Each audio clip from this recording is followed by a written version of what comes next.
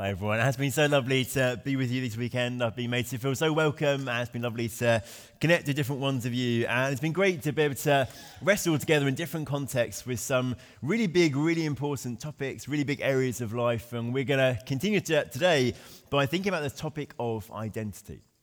Identity is so key, isn't it? And when we think about identity, we so often start with the question, who am I? And who am I is a good and important and very human question. And in my own life, the question, who am I, has been incredibly kind of prominent and important for me to ask. At different times, I've had to ask the question, who am I, and wrestle with it in different ways. There was a time in my childhood when I'd reached the conclusion that I was a girl trapped in a boy's body, and I was wrestling, what do I do about that? I was asking the question, who am I? I reached my teenage years, and as I began to develop romantic and sexual attractions, I discovered that I was attracted to guys rather than girls, that I'm gay or same-sex attracted, and there again, there were lots of things I was having to wrestle with, was what does this mean about who am I? Who am I? Some people seem to think this is a terrible thing about me. Some people seem to think it was the best thing about me. Who am I in this experience I was having, I was wrestling with? And then I reached the middle of my 20s, and I had a fairly major kind of mental health crisis, something of a breakdown, into quite a season of deep depression, and ended up through that in counselling. And one of the things I discovered was going on is that I had a really unhealthy and destructive sense of identity. That even though I would have given you the good Christian answer to the question, who am I, what I really believed deep down the core of my being was that I was a freak and a weirdo. I thought everyone thought that. I totally assumed that was true because everyone thought that. And I didn't really like or love myself or believe that anyone really liked or loved me, or even actually really believe that God liked or loved me. I had to really wrestle with the question, who am I? Who am I has been such a prominent question for me in lots of different ways, and for all of us across the room, different one of us will have wrestled this question, experienced this question in different ways, because identity is so important. And maybe it's worth actually just quickly pausing to think, well, what are we talking about when we talk about identity? It's one of those words and one of those concepts, isn't it, that we talk about all the time, we think about and hear about all the time, and yet we rarely stop to think, what do we actually mean by that? And that often ends up, we kind of talk past each other by talking about different things. But what I'm talking about today, when I'm talking about identity, the helpful phrase I've used to kind of define it is it's our controlling self-understanding. All that means is it's our self-understanding, how we view ourselves at the kind of the core of our being, who we believe ourselves to most truly be. And that is controlling in the sense of who you truly believe yourself to be will inevitably influence your feeling and influence your thinking and influence your living. It has kind of inevitable outworkings in your experience of life. And so in that sense, it's controlling. It's our sense of self, and that has impacts on our life, our controlling self-understanding. And when it comes to identity like that, I think who am I is the prominent question we first think of. And it's a prominent question in our culture, isn't it? We see it all around us in kind of discussions about self-worth and self-esteem, around mental health, around body image. We're told in our culture about the importance of being true to ourselves, finding who we really are and being true to ourselves, whether that be in regards to sexuality and gender or a whole host of other things. Who am I is such a prominent question. That's such an important question, because it's by finding our best identity and living out our best identity that we get to find and experience our best life. Who am I is so important, but I don't actually think it's the starting point. You see, I think there's a question we need to ask before we ask, who am I? And that's the question, how do I find who I am? You can't answer, who am I, until you've thought through, well, wait a minute, how am I going to work out, how am I going to find who I am? And that's a question we often forget to ask and we overlook. And even though we live out an answer to it, we've not actually stopped to ask it. But I think it's answering that question which is most helpful to us as a starting point. And it's at that point that we find that we as followers of Jesus have a radically different answer to the question than people around us. But actually that answer is a good, life-giving answer and part of the good news that we get to share with the world around us. And so what I want to briefly do is just try and help us think about two ways that people in the world around us, and many of us, might actually form our sense of self, might answer that question, how do I find who I am? But then we're going to open the Bible together and say, what does the Bible say about this? And what's the good news that the Bible has for us when it comes to identity? So let's briefly touch on two ways our culture answers this question, how do I find who I am? One really prominent answer would be that others decide. How do I find who I am? Well, others decide who I am. My sense of self is shaped by what other people think of me, or at least what I assume other people think of me. Because let's be honest, we often don't really actually know what people think of us. And the idea here, lying behind this, is kind of the idea there's some sort of criteria, some sort of expectations you're meant to live up to. And it's like people are kind of checking the boxes of, do we meet this thing? Do we meet that thing? Are we like this? It might be a set of laws, or often it's just like these assumptions in a society. What it means to be a good person, or a successful person, or whatever it might be. And the idea is people kind of evaluate us against these criteria. They make a judgment, and we then absorb their judgment, and that shapes our sense of how we feel about ourselves. And so if we do really well and we kind of tick lots of the boxes, we get a good sense of self, a healthy sense of identity. But of course, actually, if we don't do so well, we kind of fail on the criteria, it can so easily give us a bad sense and unhealthy sense of self. And so, for example, it could be the expectations of our parents or our family or our community. We might be seeking to be a good son or daughter or a good part of our community, and we think, yeah, people evaluate me and I do well. People think well of me. People think I'm a good person, or I play my part in my family, in my community. It gives me a good sense of self, a good sense of worth. Or actually, it might be, no, people in my family think I'm a failure. People in my community actually think I've not lived up to their expectations, and it can be a crushing sense of shame, or a sense of having let people down. We're so easily shaped by the expectations of our family or our community and what we think people think of us. Or it can happen with kind of our work or employment, or how we use our time. It might be that we have a type of job that we think, yeah, people are really impressed by me because of my job. It might be we think, actually, no, I don't think people are very impressed by the type of job I do. Or it might be actually that you feel really kind of a strong sense of self because actually you are one of the high-flying people in your workplace. You do really well. Or actually it might be you're really struggling at work and you think, no, people think I'm just not doing very well, and it gives you a bad sense of self. In all these kind of different ways, all sorts of areas of life, we're really susceptible to absorbing from other people a sense of self based on how they might evaluate us and judge us. And that seems to me to be a really common way that people in the world that we're living in form our sense of selves, and many of us might find we're doing that too. But the problem is, when we stop and think about that way of answering this question, it's not really very good news for us. You see, what we want with an identity is we want it to be solid and static, kind of unchanging, and we want it to be life-giving and good news for us. That so often isn't the case if we're letting other people decide who we are. There's no guarantee here that it's going to be a healthy, life-giving identity, because there's no guarantee that people are going to think well of you. And even if they think well of you right now, what if actually one day you make a big mistake and suddenly they're not thinking so well of you? Your identity comes crashing down. You easily end up with bad identities here. That's what happened to me. When I was believing I was a freak and a weirdo, I'd wrongly assumed that everyone was kind of evaluating me against the criteria for being normal, and I fell short, and so obviously that rendered me as a freak and a weirdo. It can go really badly. This can give us really unhealthy identities. Also puts us under a lot of pressure.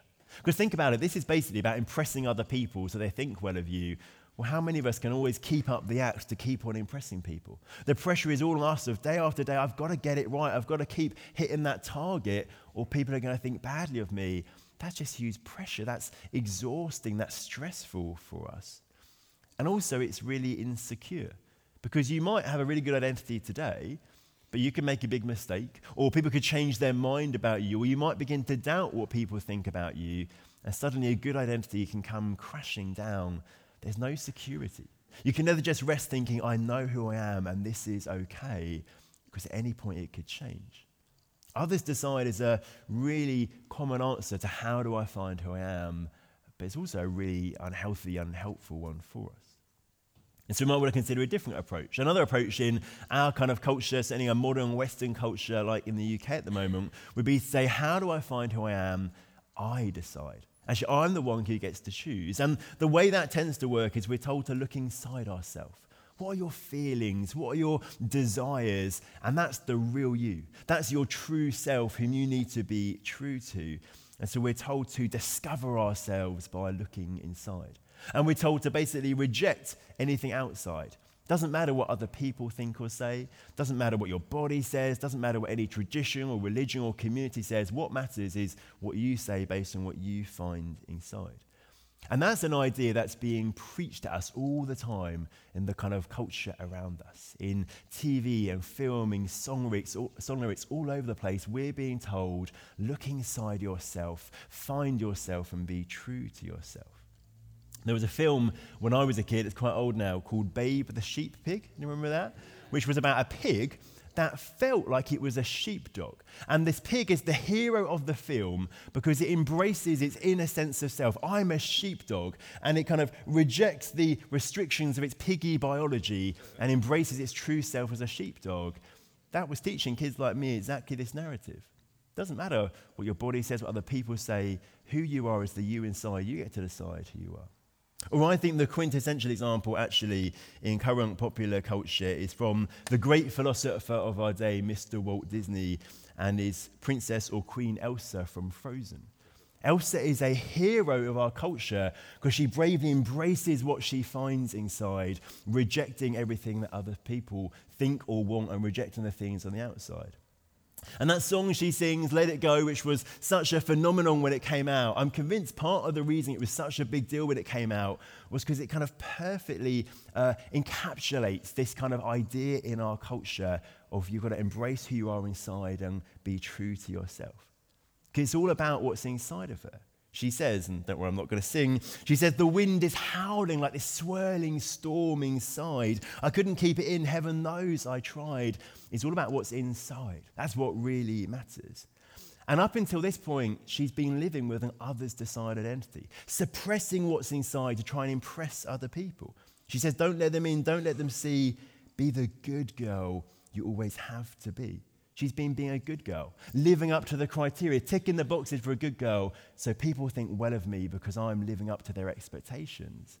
But the whole narrative of the song and the film is she's rejecting the opinions of others, rejecting an others-decide identity and embracing what she feels inside. And so she lets it out, she lets it go. Let it go, can't hold it back anymore. The real me has got to come out. Let it go, turn away and slam the door. I don't care what they're going to say. I'm rejecting the opinion of others. Let the storm rage on. The cold never bothered me anyway. Basically, I'm being true to myself, the me who is inside.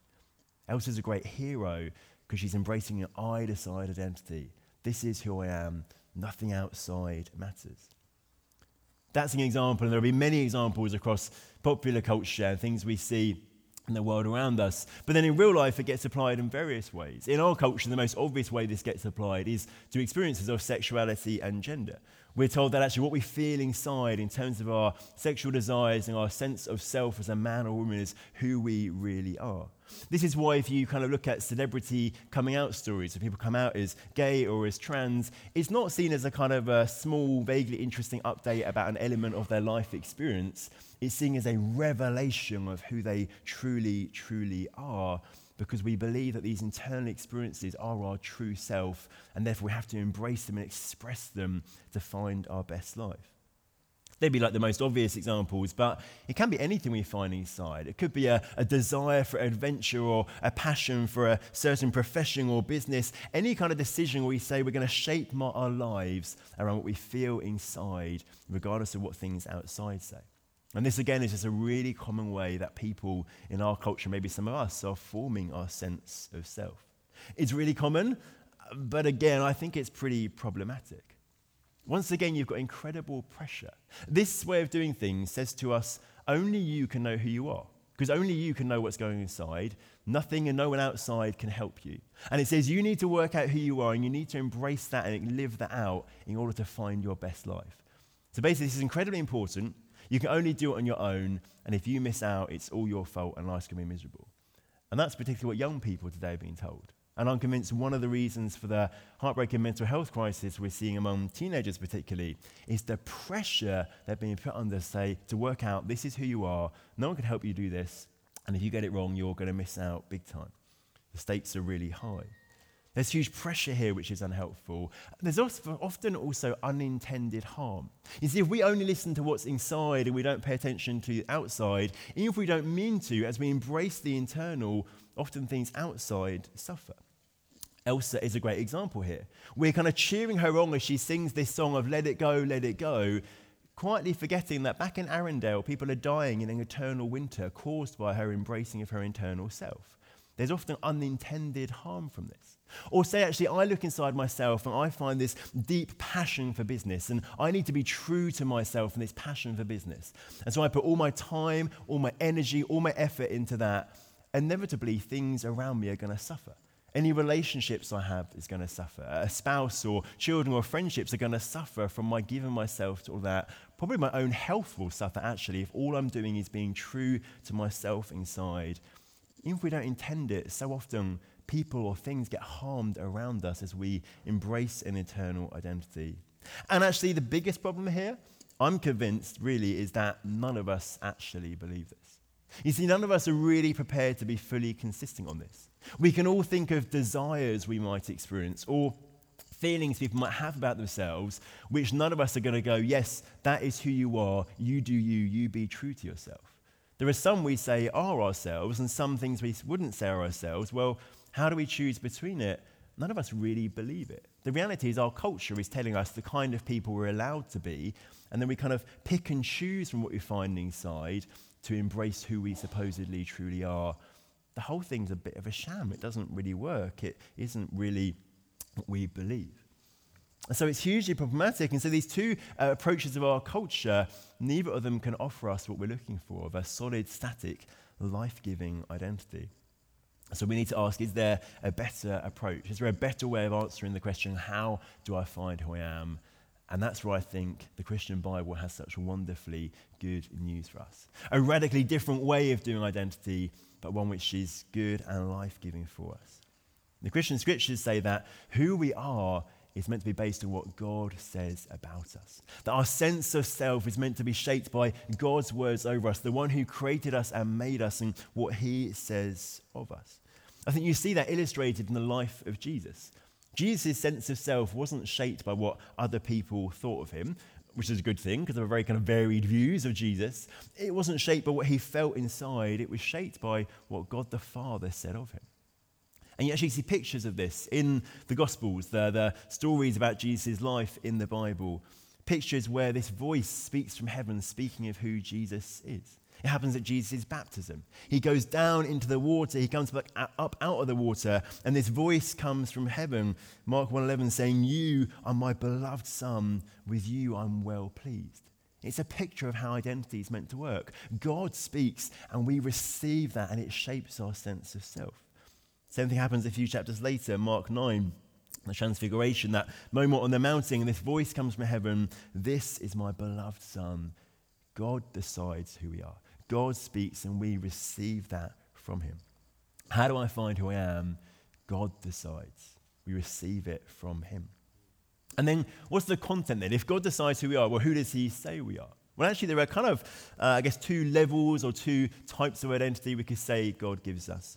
One is what I call human identity, the fact that every single living human being is created in the image of God. And that's true of us because of how God's created us, what he says of us. We receive that from him as an identity.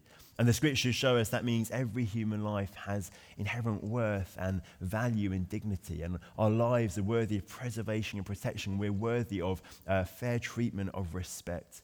That's an identity given to every single human being. But that's not the pinnacle, actually, of God's decides identity. That's not the best form of identity we can receive. The pinnacle of identity, when God says who we are, is received in Christian identity.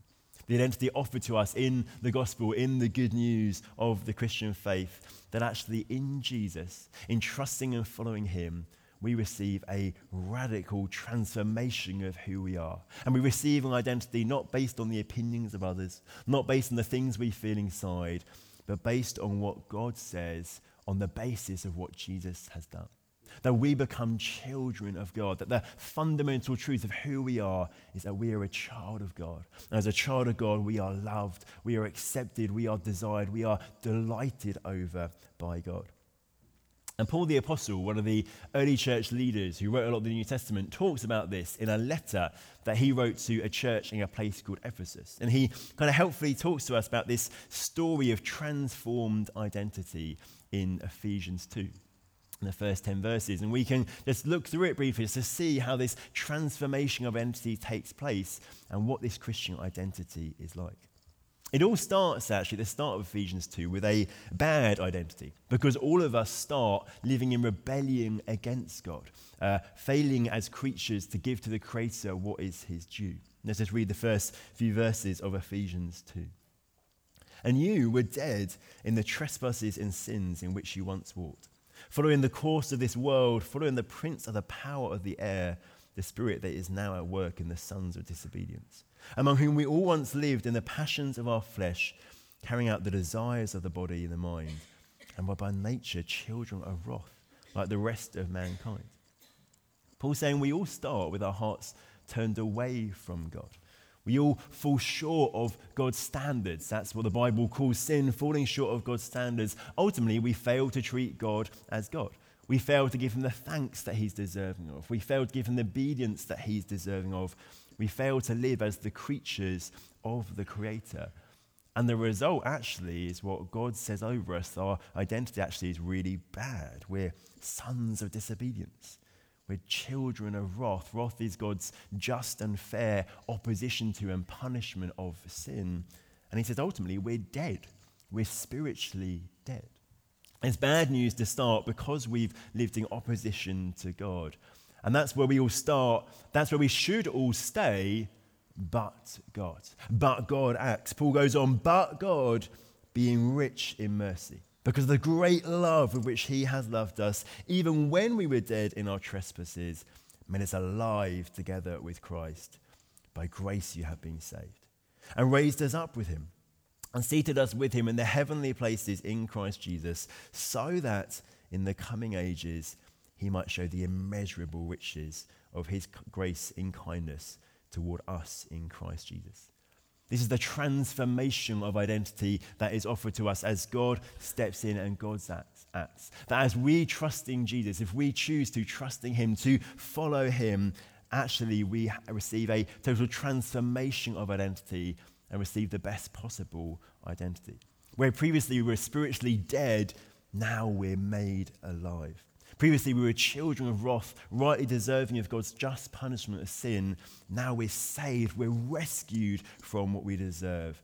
And now we're seated in heavenly places. It's a total transformation.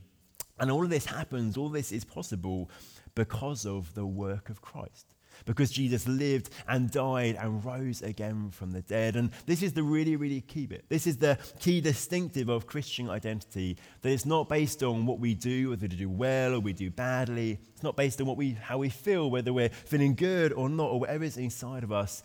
It's all based on what Christ has done. And that's not going to change. It's based on what God says on the basis of that, and that's not going to change. Therefore, it can be solid, it can be static, it can be stable. And that's why this is so different from the kind of, the classic self-help or self-esteem talk of our culture, where we're told to remind ourselves that we're loved and we're enough and we're important. But we're told to kind of tell ourselves those truths, but everyone around us is kind of telling those truths to themselves, but thinking, but who says so? Who says so? Where's the evidence of that? I tell myself I'm loved, but what about when I feel so unlovable? And when I'm conscious of how unlovable I am, I'm told to tell myself I'm special, but who says I'm special? So many people in our culture, we're trying to convince ourselves of things that there's no reason for us to believe is true. But actually, this Christian identity, this isn't trying to convince ourselves of things that there's no reason to believe it's true. It is true because of what Jesus has done and because of what God says. So much of it is the same stuff. We are loved, but I feel so unlovable. But that's okay. You're not loved because you're lovable. You're loved because God has chosen to love you in Christ. It totally changes it. It's totally different. And there are two things Paul has here in Ephesians 2, which are bringing home this point of this new identity isn't based on us. It's based on what Christ has done. He talks several times about us being in Christ, hidden with or united with Christ. So And this is Christ, and this is you. You are hidden inside of him. And so when God looks at you, what he sees is Christ. He sees Christ's perfection, his life, his death, his resurrection. And so everything that's true of Jesus becomes true of us. When I think of the idea of being in Christ, as Paul talks about it here, I sometimes think of morph suits. You familiar with these? These kind of spandex, all-in-one kind of outfits, which presumably you kind of get zipped up in, and you look at a person in a morph suit, and if you know them well, you can tell who it is, but you can't fail to see the morph suit when you look at the person. So you see the person, but you can't fail to also see the morph suit. If we're a Christian, God looks at us. He sees us, he knows us, but he can't fail to also see us clothed, totally encased in Christ. And so he treats us not according to what we deserve, but according to what Christ deserves. God looks at you as a Christian and sees the utter perfection of his Son. And what he says about you and your identity is based on that. It's not based on what we do, it's based on Christ and what he has done. And so notice in Ephesians 2, all of these blessings of Christian identity come in Christ. We're made alive together with Christ. We're seated in heavenly places in Christ. We're shown the immeasurable riches of kindness in Christ Jesus. It's all about what Jesus has done. It's all about our union with him. This motif of being in Christ reminds us the basis of this identity is Jesus. And also you might have spotted Paul talks about the grace of God. He says, by grace we are saved. And grace is the foundation of this new identity. What is grace? The word at its core just means gift. It's a gift given by God to us. And actually I think Paul gives us a nice definition for it in verse 7. He says, grace is kindness, God's kindness towards us in Christ Jesus. And you've got to remember there is nothing special about those of us who are in Christ Jesus. We had rebelled against God. We weren't deserving of anything, and yet God gives us this gift. Grace is a gift given to those who are utterly undeserving. Grace is not a gift from your best mate. It's a gift from a friend or acquaintance who you've hurt and you've turned against and maybe betrayed, and yet they choose to give you a gift. It's a gift given to those who are utterly undeserving. A gift we don't deserve, a gift we could never expect, but a gift God can give because of what he's done in his Son. Because on the cross, as Jesus died, he took upon himself the punishment, the death that we deserve, so that we can be forgiven, we can receive this gift from God. The work of Christ is the basis of this identity. We can know it's true because of what Jesus has done. And Paul summarizes all of this in the last few verses in Ephesians 2, from verse 8. For by grace you have been saved through faith, and this is not your own doing, and it's the gift of God, not a result of works, so that no one may boast. For we are his workmanship, created in Christ Jesus for good works, which God prepared beforehand that we should walk in them. He says we're saved. We receive this new identity by grace through faith. That through trusting in Jesus, we take hold of the gift that God is longing to give to us. And it's by grace, he says, that means it's not something we do. So there's no pride in it. We don't boast in it because it's not about us. It's about what Jesus has done. We just receive it as a gift. It's received, not achieved. Remember, others decide we're achieving identity because we're living up to the criteria. We're impressing people. We're doing the hard work. It's not achieved. It's received as a gift. And it's not discovered within. It's not us looking inside ourselves, working out who we are, choosing who we are. It's just received from God. And notice, really importantly, the final verse there, verse 10, Paul says, now it's out of this identity, on the basis of this identity, that we live. He says in verse 10 that we are God's new creations, his workmanship. We have been fashioned by God as new creations and created to do good works that he's prepared for us. Paul's saying that how we live flows out of who we are. You don't act in a certain way to become this kind of person. You're made this kind of person. You're made a child of God by God, and from that your living flows. It completely inverts the order we tend to think. We now walk out the good works God has prepared for us. And so truly being true to ourselves, as our culture in a sense rightly tells us to do, means receiving this identity from God, being a child of God, and then being true to ourselves by living out God's ways, which are the ways for his children. And you can probably already begin to see why this is such good news, why this is so much better than letting other people decide who we are or deciding for ourselves who we are. It releases us from pressure. Remember, there is pressure to performing others decide and pressure to discover yourself in either side.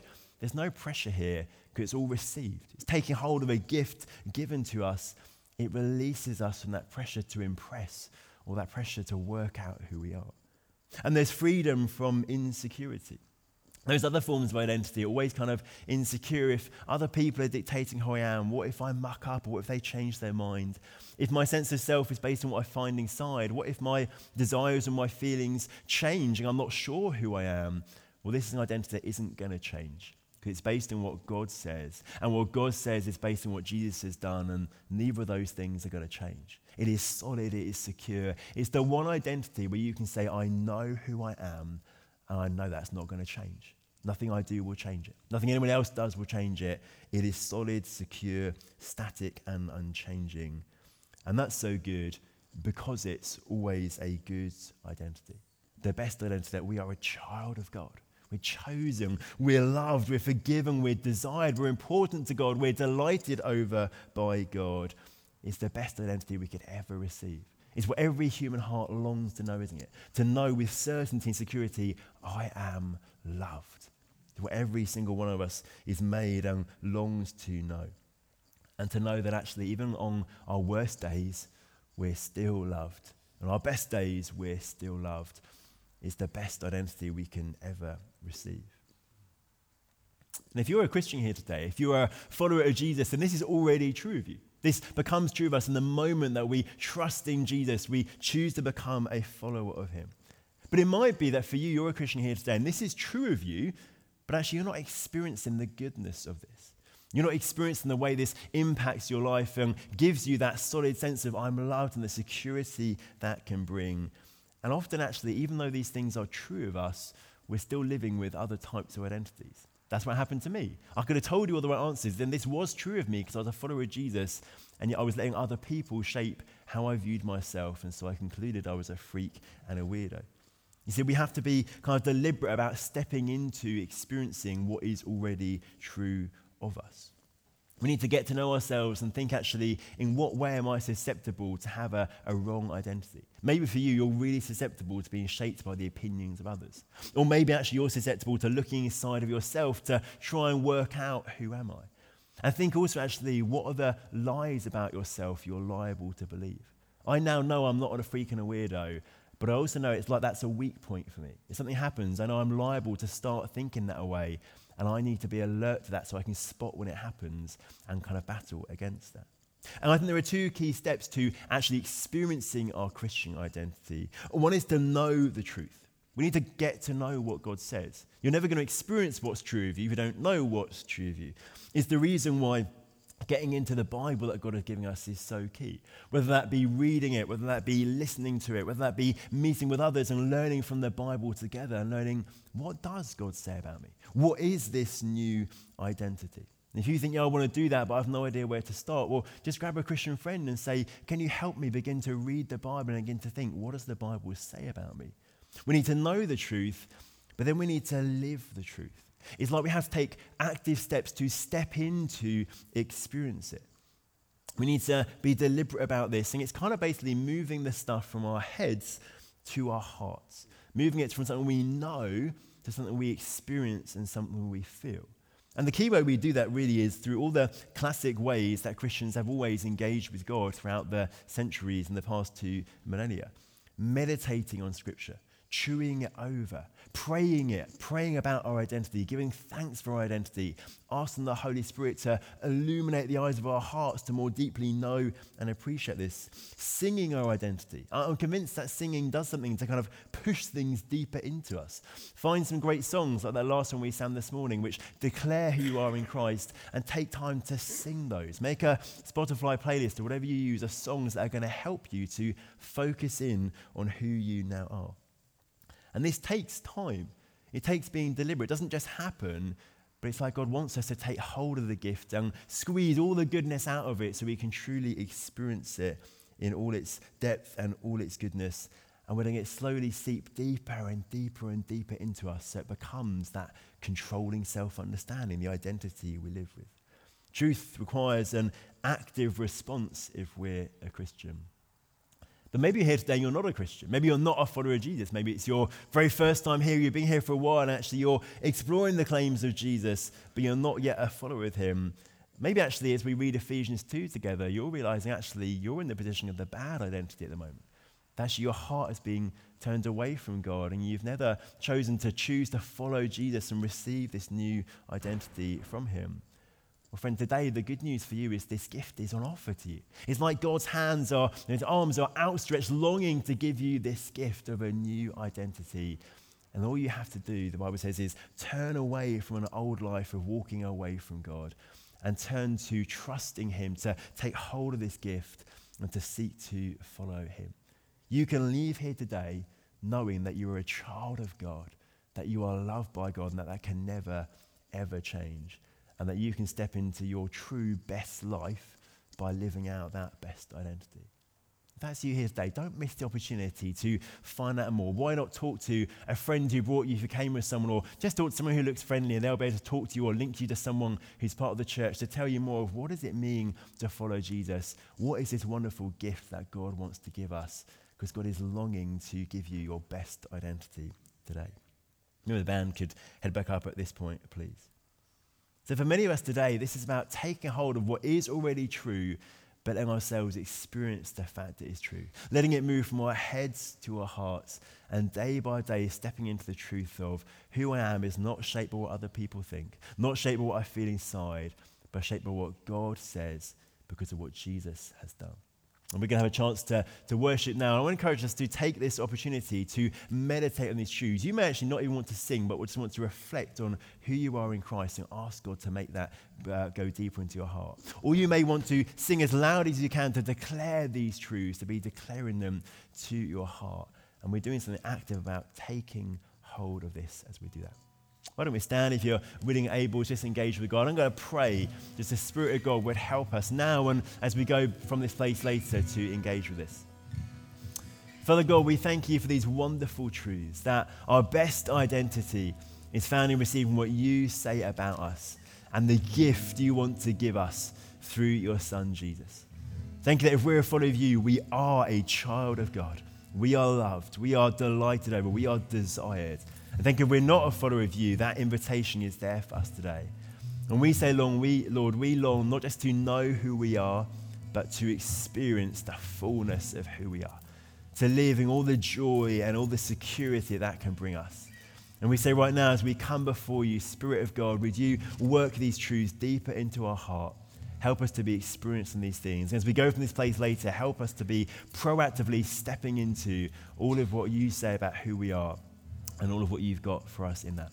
Spirit of God, come and minister to us now. Do good to us as we draw near to you, we pray. Amen.